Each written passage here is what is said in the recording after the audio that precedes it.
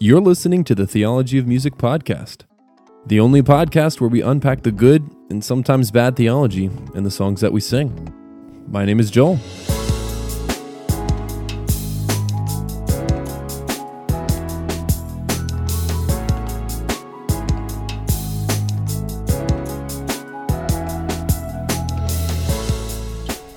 Well, welcome again to the Theology of Music podcast. My name is Joel, and this special episode right now, I am sitting with a dear friend of mine, Cliff Lambert. You guys may have you'll recognize his voice, and you might remember him from many of the beginning episodes. You and I recorded a ton of them. Yeah, right at the beginning. You were also the inspiration for the logo, so that's something you can take.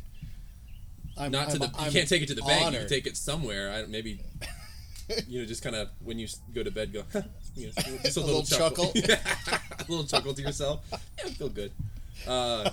You guys are gonna hear some birds. Yeah. In the background, you're gonna hear some kids playing, sometimes screaming. You're gonna hear I-64. Yeah. I think it's 60, or is it 664? No, I think it's 64. It's 64. You're gonna hear 64 in the background. You're gonna hear cars. We're recording outside because one, it's a beautiful day. It is beautiful. Two, I am enjoying a wonderful Alec Bradley cigar, Project 40, their experiential series. And I'm telling you right now, it's a great cigar. I don't usually smoke, mainly because Joanna doesn't like how it makes me smell. I wouldn't smoke nearly as much as Charles Spurgeon smoked, although he smoked so much he'd love to say he was going to go to bed and smoke a cigar to the glory of God before he went to bed. So that was pretty cool. But even if I had the choice to do it, I wouldn't smoke that much. Sometimes it's just sitting around with a friend. No one has to smoke. It's literally just me. Just sometimes it's more relaxing. Having a drink to chill. Yeah, it's just relaxing, and it's also kind of signals summer to me, right? Like a cigar outside with a glass of whiskey, and you're just like, all right. Although you could smoke a cigar in the wintertime too. I've tried that, but it's so cold. That's right. You're so bundled, but this is, It doesn't warm you up? No. Okay. No, not really. Okay. So today, we're not really going to be talking about a song per se. We're going to be talking about just kind of what's going on right now in our minds, and what's kind of really something that we always kind of would talk about. I feel like we always talk about the church and worship and philosophies of ministry and church structure. We always just end up talking about that, even when, especially when I was in ministry and you're in ministry. But now it's I can't escape it. I'm like, look, I'm out of ministry. Stop making me talk about this. But I'm so sorry. I know it's totally fine. It's great though. But it is great, and you have a lot of really cool thoughts too. So you and I were talking. Why don't you just kind of set the stage for what we were kind of thinking about? What has been something that's just kind of really been on your mind lately? Well, I've been in ministry a lot of years. Over how many? Over 25 years. That's almost as old as I am. Yeah, thank you, Joel. Appreciate that. It just means that I've seen a lot, and I've been through a lot, and I've learned a lot in the process. I've seen the church go through a lot of transition and trying to figure out how to navigate through that. One of the things that I'm seeing going on in the church now, and it's been a progressive kind of a thing. It's interesting that your cigar is called Experiential. That's actually, I didn't plan that, although I should have said I did. Because I think there's not, and it's not to say that worship shouldn't be experiential, because there is an experiential element to it. But I think in today's culture, we tend to prioritize that experience. Yeah. And we put that on God when we come together to worship, that we have to have an experience. And if we don't have that experience, then we haven't really worshiped. And so what happens, I think sometimes we approach worship with this idea that we've got expectations that God needs to meet us a certain way. And I think we forget that, first of all, the initiator of worship is not us. Yeah. It's God. Yeah. God initiates worship first and foremost by just revealing himself. He's revealed himself through Scripture. He's revealed himself through Jesus and the incarnation of Jesus. He's revealed himself through the Holy Spirit. Yeah. And the thing about it is that our worship is really just a response to that revelation. Yeah. And I think I was telling you earlier that I think sometimes we get the cart before the horse, where we come to worship with these expectations of what we want God to do for us, forgetting that first and foremost, worship is to God, but we have to offer it to Him, and then the benefit is for us. Yeah. It's not for us. Oh, and by the way, it's to you, God. So here's a question: why? So I obviously wasn't in ministry nearly as long as you are, but I feel like I often heard this argument or this, hey, we got to raise this flag. This is going on, but why does it feel like that? We keep having this conversation. You know, why is that such? Why did it feel like it was such a hot button topic? But now it's still going on, and when we talk, or even when I've talked to other people who are passionate about this, it feels as if no progress has been made. Does that make sense? Yeah, and I think there has been some progress made. I think that coming out of, in the early 90s, we started this whole attractional worship kind of thing where we hired really attractive people to lead worship. Yep. Darlene Check. She's the darling of Australia. the darling of Australia. No, but I mean there was an That was so stupid. I'm so sorry. Keep going. I'm so sorry. But it's the idea that we had to make it. Obviously, we wanted modern worship that was relevant, that was similar to what people were listening to when they weren't in church, and it had to look good, it had to feel right, and so what we did is we built up this consumerism within worshipers that when they came to worship, they had this expectation that it was going to sound a certain way, it was going to look a certain way, that it was going to make them feel a certain way. Right. Everybody on the stage was going to be under 30 years old, so it was going to feel really cool and feel really relevant. And so we made worship into this thing where I think it backfired on us, because what we did is instead of creating worshipers, we created consumers. Yeah. And I think that's a hard thing to come out of. Yeah. I think when you're trying to steer the ship coming out of something like that, it's going to take a long time, and it's going to take a lot of teaching in the process. Yeah. Okay. And I think that's where, and I think we're making progress, but I think that, well, and also still, there's a lot of churches that are really following that attractional model, where they're wanting to provide a worship experience that's going to make people feel a certain way, and the thing about it is we're not the originators of that feeling anyway. Right. Yeah, it's true. When we worship, because you can't fabricate that. Exactly, you can't. That's Holy Spirit driven, and it doesn't mean that the Holy Spirit can't use what we put together. But I think a lot of times there's not a whole lot of thought that goes into planning a worship set. Yeah. Other than we got to have a fast song to start, then we gotta bring them down, and then by the time it's time for the message, we got to bring a tear out of them. Right. Yeah. We got to get them to a point where their arms have been raised. Or they've basically pulled into themselves, where it's just me and Jesus, and we want to create this feeling where, oh, I've met with Jesus today. And what's interesting is when you say it like that, it makes me think about, because I love metaphors. I love to think in allegory and metaphors. So I think about Scripture and how in Scripture it points to how the Holy Spirit is like the wind, right? It's one of the cool verses where it says, like, you don't know where just how you don't know which way the wind's going and coming from, which some people would say, actually, I have something on top of my house that tells me the wind's blowing north, so you can just be quiet. No, but what's interesting is it's almost as if we took that metaphor and we controlled it with our manhood and our human nature and our finiteness, and said, okay, now we're just going to put sails. Yeah. And that's our service type, our sails that we're trying to put to capture the wind.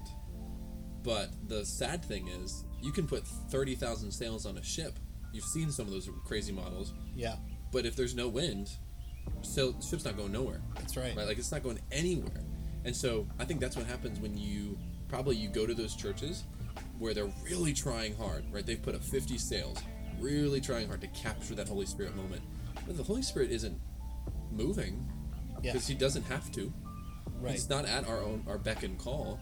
If he doesn't, it feels forced and it feels fake, right? We've all been on stage with people who are like, the second the lights come on, their hand goes up while they're singing. And I'm like, okay, I know you love Jesus, but didn't you just like tell me you yelled at your husband the other day and you're really frustrated this morning? So like either you can just flip that switch, right, and you can do that, or you're faking it.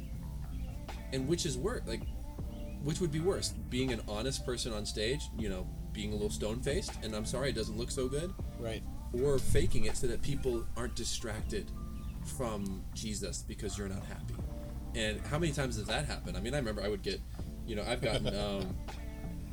I remember when I was in ministry, and I had people on my team, and I had people that wouldn't smile, and I would get comments from people like, "You need to help them smile." And I'm like, I can't force someone. I can say all day, "Joy of the Lord, the joy of the Lord. We should look like we're loving Jesus," but then like, hey, I also know now, being out of ministry, like if your kids have been sick every single weekend, and you're just now finally getting to church, or you're serving and your husband or your wife's been alone now, and you're not having a great time. It's not easy to just go on stage and be like, everything's fine, we're good. Yeah. So, and everybody who comes into a gathered worship setting is coming from a completely different place. True. And we have no idea where they're coming from. We don't. And so just the same way that you can't capture the Holy Spirit and force him into your worship service, like he can do things in your life that you cannot explain other than the Lord, right? You and I literally had breakfast this morning. Yep. And we talked about two instances, an instance in your life and an instance in my life, where the Holy Spirit, we know it was the Holy Spirit, saved our butts from crap, right? Mm-hmm. Saved our butts from trouble. Yep. Because the person who was interacting with us should not have been that gracious, right? And we're like, that's the Holy Spirit. Now, totally. we didn't go, "Holy Spirit, can you come to this area right now? I really need you." No, we didn't even know. Right, you don't realize it until afterwards. But looking back, right, we go, wow, that's the Holy Spirit. It's the same thing with your worship service, right? You cannot approach a Sunday morning service and say, this is the formula. And so I think that's more the issue. It's not the models. Everyone has models, right? Whether I talked about Maverick City Music trying to be spontaneous. Well, now your model is spontaneity. So you're not actually spontaneous. You have a new model. You didn't break the mold. You created a new one. It's the same. Everyone has models. It's why it's approaching it from an equational mindset, I think, is the issue. That was the issue. We thought A plus B equals C every time. And that's not how it works. And so then what you do is you either force your services to be the same at all campuses, that kind of stuff, and you fabricate experience. And in the same time, you're creating more consumers because you're telling them this is actually, this is your life as a Christian. You consume and you control to make sure it creates the same experience, which is not the life of a Christian. Right. I am meeting with a counselor, and one of the things we talk about is my control, and how what do I do in my life that I don't even know that I'm trying to vie for control, and not like this, I wrestle with control. Everyone can say that, like, yeah, I wrestle with control, and I wrestle with. Sorry, I'm trying to get a pull before my cigar goes out. Hold on. There we go. I wrestle with control. No, it's how do I try to manipulate a circumstance without even knowing, like subconsciously and consciously, to gain control. Right. That's not how we're supposed to do it. We're supposed to open-handedly go through our lives with the Lord and let Him control. And it hurts and it's hard, and it also means you're going to be uncomfortable. You're going to have worship services that don't feel great. Yeah. Because things are going on in your culture or in your church that are not good, and you should not open with a fast song. You shouldn't even open with a victorious song. You should open with a lament. You should open with maybe a time of quiet, right? But if you think, no, this is our equation, you're just shortchanging your people, and you're teaching them that there's no such thing as personal responsibility. Yeah. Come to us, we'll help you. No. Exactly. You also have to go home and do your own work. That's the thing. It's like whatever we forget that what we're doing in our gathered settings, we're actually teaching people by the way that we worship What they're supposed to do in their private. what they're supposed Yep. to do what the rest of the week. And so if worship on Sunday morning was all about me and meeting my needs, then My marriage would be terrible. yes, you go out and it's like, what have you learned about your relationship with Jesus? That he exists to meet my needs. And if it's- Jesus exists to meet my needs, then my money, my work, my wife, my kids, they all then must exist to meet my needs.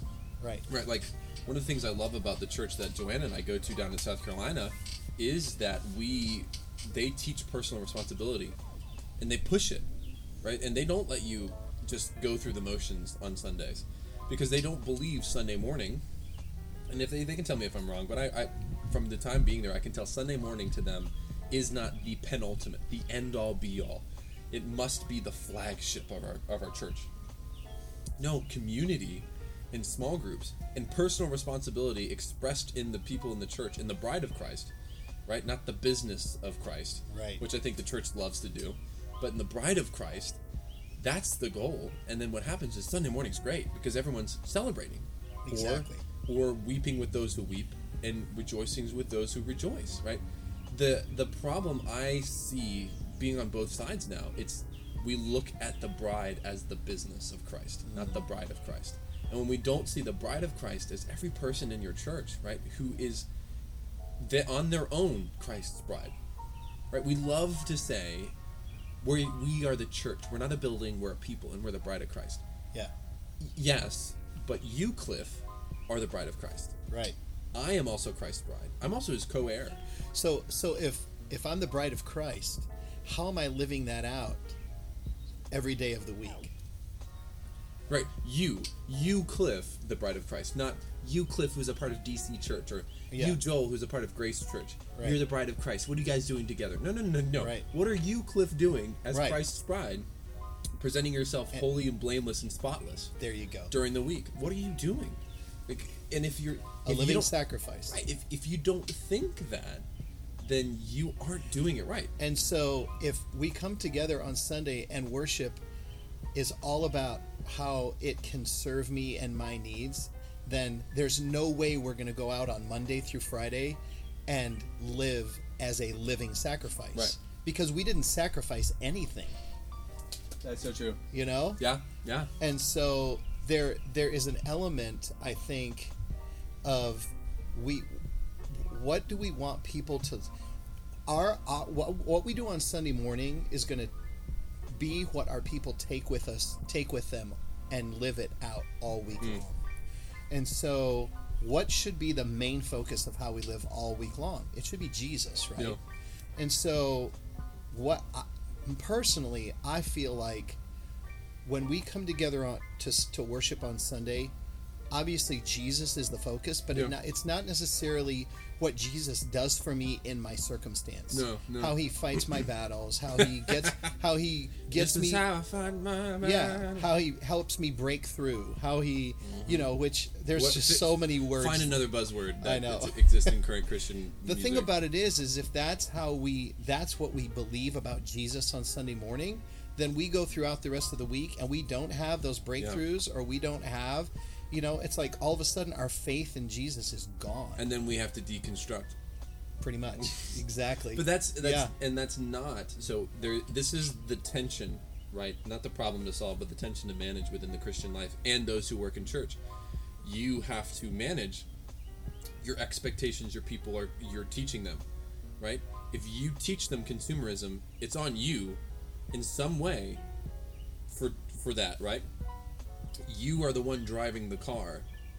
Pretty much. And if your car goes You off, and your lead pastor or whatever. yeah, you're driving the car, and if it goes somewhere that you don't need to go, you're the one who was still technically driving it.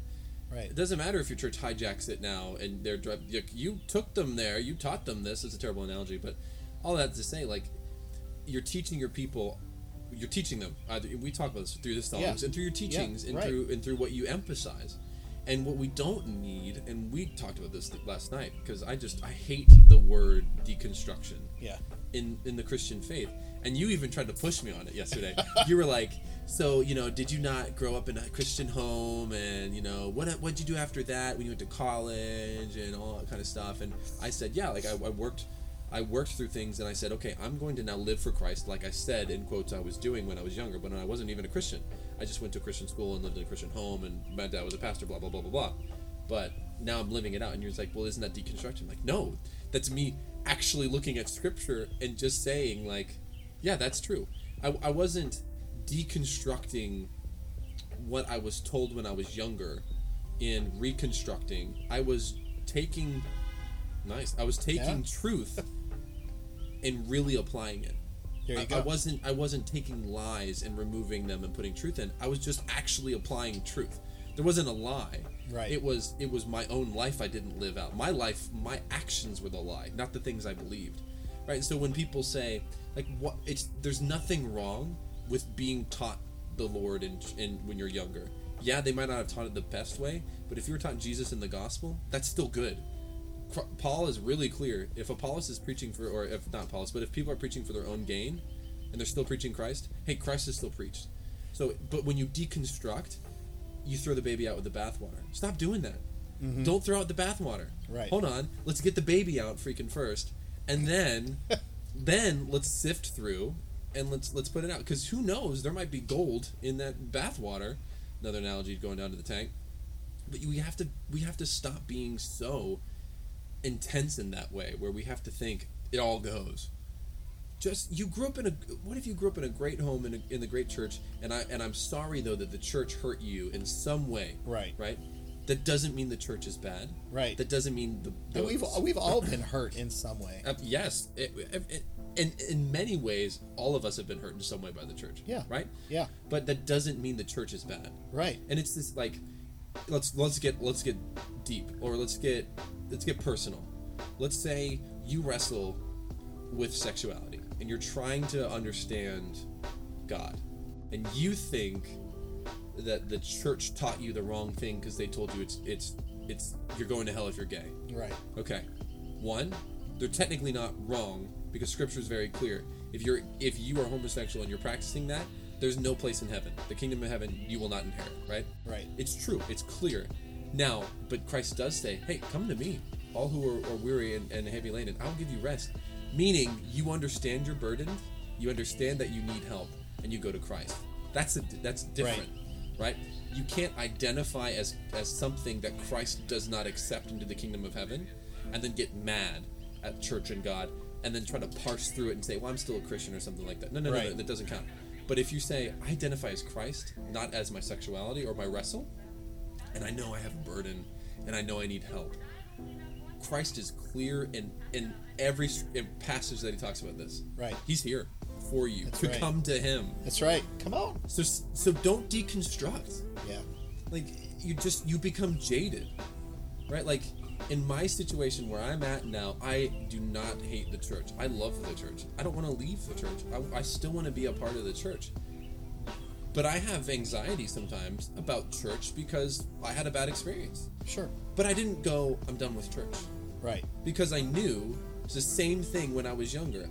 When I lived a Christian life, in quotes, and basically almost killed myself, right? I didn't go, "Well, then I guess it's not true."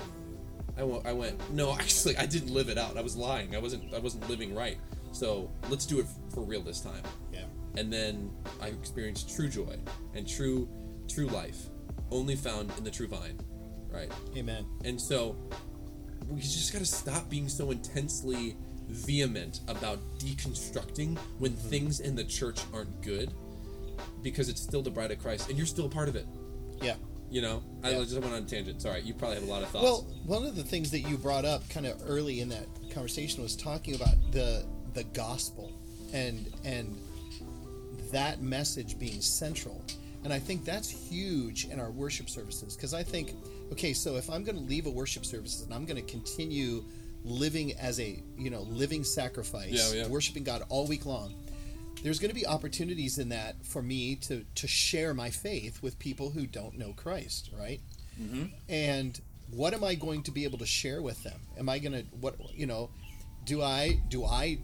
have I been singing the gospel or been learning the gospel enough in our gathered settings that I can actually articulate it when I'm out in the workplace or I'm out in the market or whatever. So for me, I want our services to be focused on Christ. Not necessarily what he's doing for me in my situation, although there are songs that we sing about that. But we reflect on the gospel. The thing about it is the gospel is not something that you believe one time and then you forget about it the rest of your life. You live by the gospel every single day of your life. Sorry, I didn't mean to cut you off. No, that's okay. I had a friend. He was a small group leader of mine in college. Awesome, loved the Lord. He was known for saying "See you in eternity," it's just his thing. He said and he was always so thankful for the gospel. And then later he deconstructed his faith. God wasn't good enough, all this kind of stuff. And he was mad that he was so wrapped up in the gospel. And he was like, I wasn't wrapped up in the right thing. I need to be more concerned with who is really God and how can God be this way and do this. I'm like, the gospel. That's all part of it. The gospel literally is the penultimate expression of who God is. That's right. Right? That's the exactly gospel right. is the summation of God's character. It is the expression, summation, the authority and the finishing of who God is made real to us. So he wasn't wrong to say he was thankful for the gospel and to pray, God, thank you for the gospel. And for that to be a buzzword for him. That wasn't wrong. That was great. And he encouraged people when he was saying that. And because he thought because he wasn't focusing on God and how can God be, how do you, God, apply this and this in my life now? Because this is going on or that's going on. How does that make sense with who you are? If you look at the gospel, it unpacks that. Totally. Right? You do suck. You are terrible. It's not just you are terrible. The world is terrible. The world is broken. But Jesus, who is God's incarnate, right? He's also God himself too, right? He's not just God made flesh. He's God as well, part of the Trinity, came down into a broken world, and he says, look, I've overcome the world. And I'm in you through the third person of the Trinity. And I'm going to be with you to the end of the age. And he's the author of your faith and the finisher of your faith, meaning he's going to be the person walking with you through sanctification into glorification, right? Woo! All that applies to your life.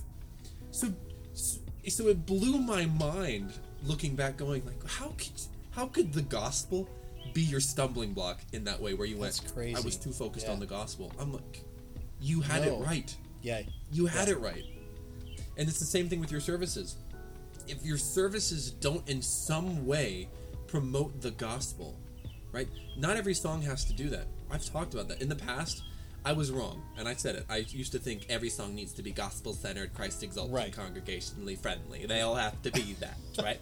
And then I realized, okay, that's really myopic, right? That's forcing. It's pharisaical in ways to say every song must be like this. And I'm like, okay. Yes, the gospel is penultimate, but you don't have to literally look at me every song and go, the gospel, the gospel, the gospel. Cliff, if you don't understand the gospel, you're going to understand it in the next song. If you don't understand it, you're going to understand the next song. Right. And if you don't know it, I can't help you. No, some people are, as cliche as it is, wrestling with anxiety and depression. You over depression and cancer. Right. All other things, Leland's Waymaker kind of thing. It's balance. Right. There is a place for songs, even to mention anxiety.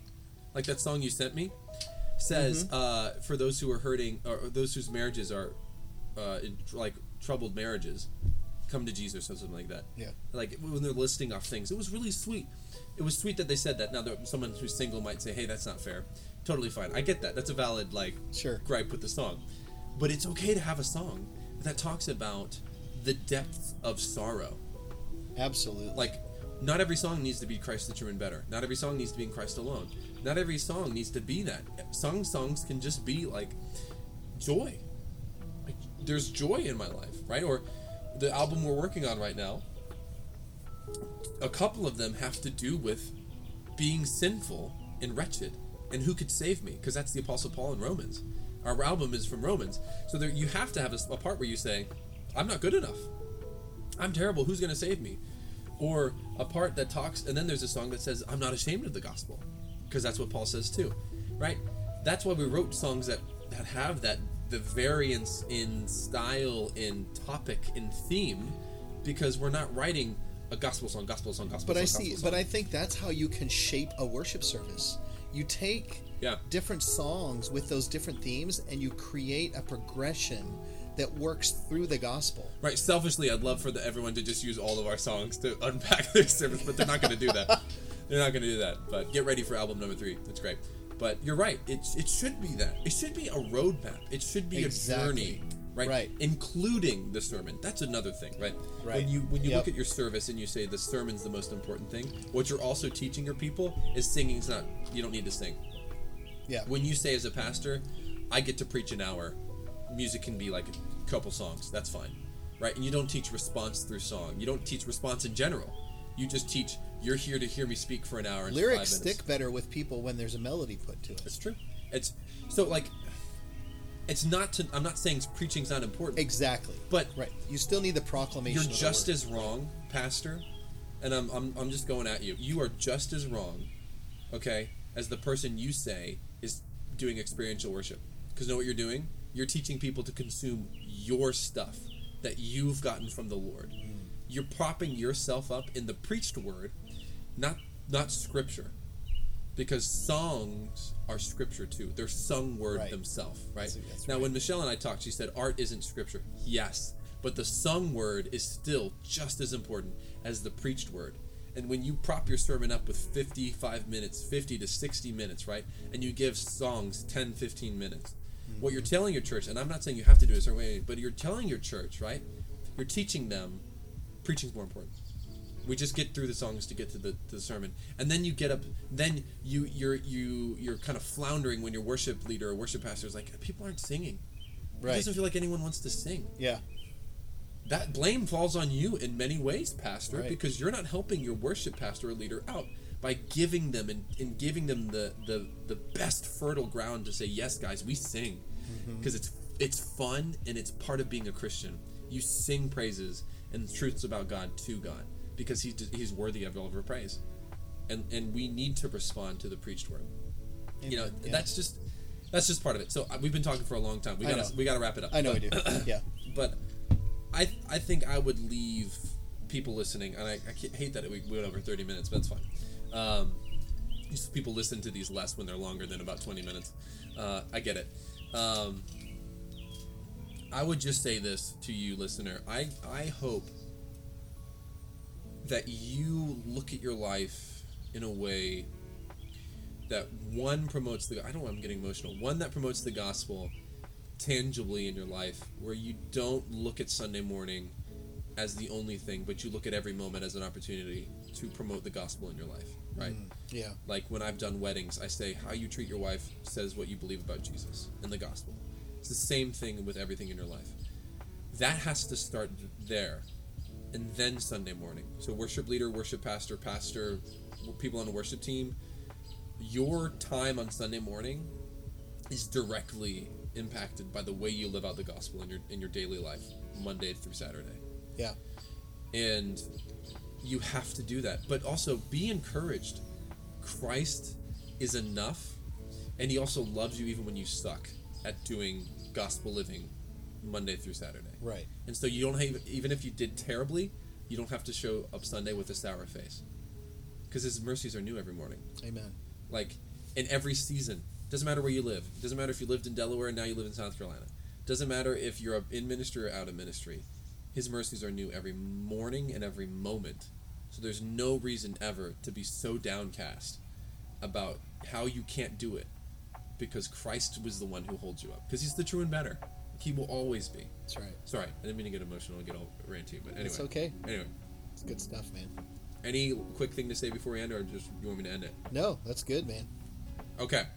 Well, thank you guys for listening. Thank you for listening to this podcast. Thank you, Cliff. Hey, my Such pleasure. Such a good friend. Dude, I love hanging with you.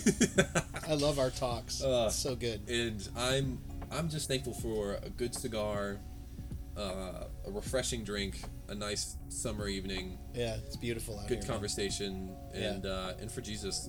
I'm thankful for the Lord, Amen. and I'm thankful for everyone who's been listening. I hope you've been appreciating some of these past episodes where I'm bringing some other people in, that have just been refreshing my soul in the season I'm in.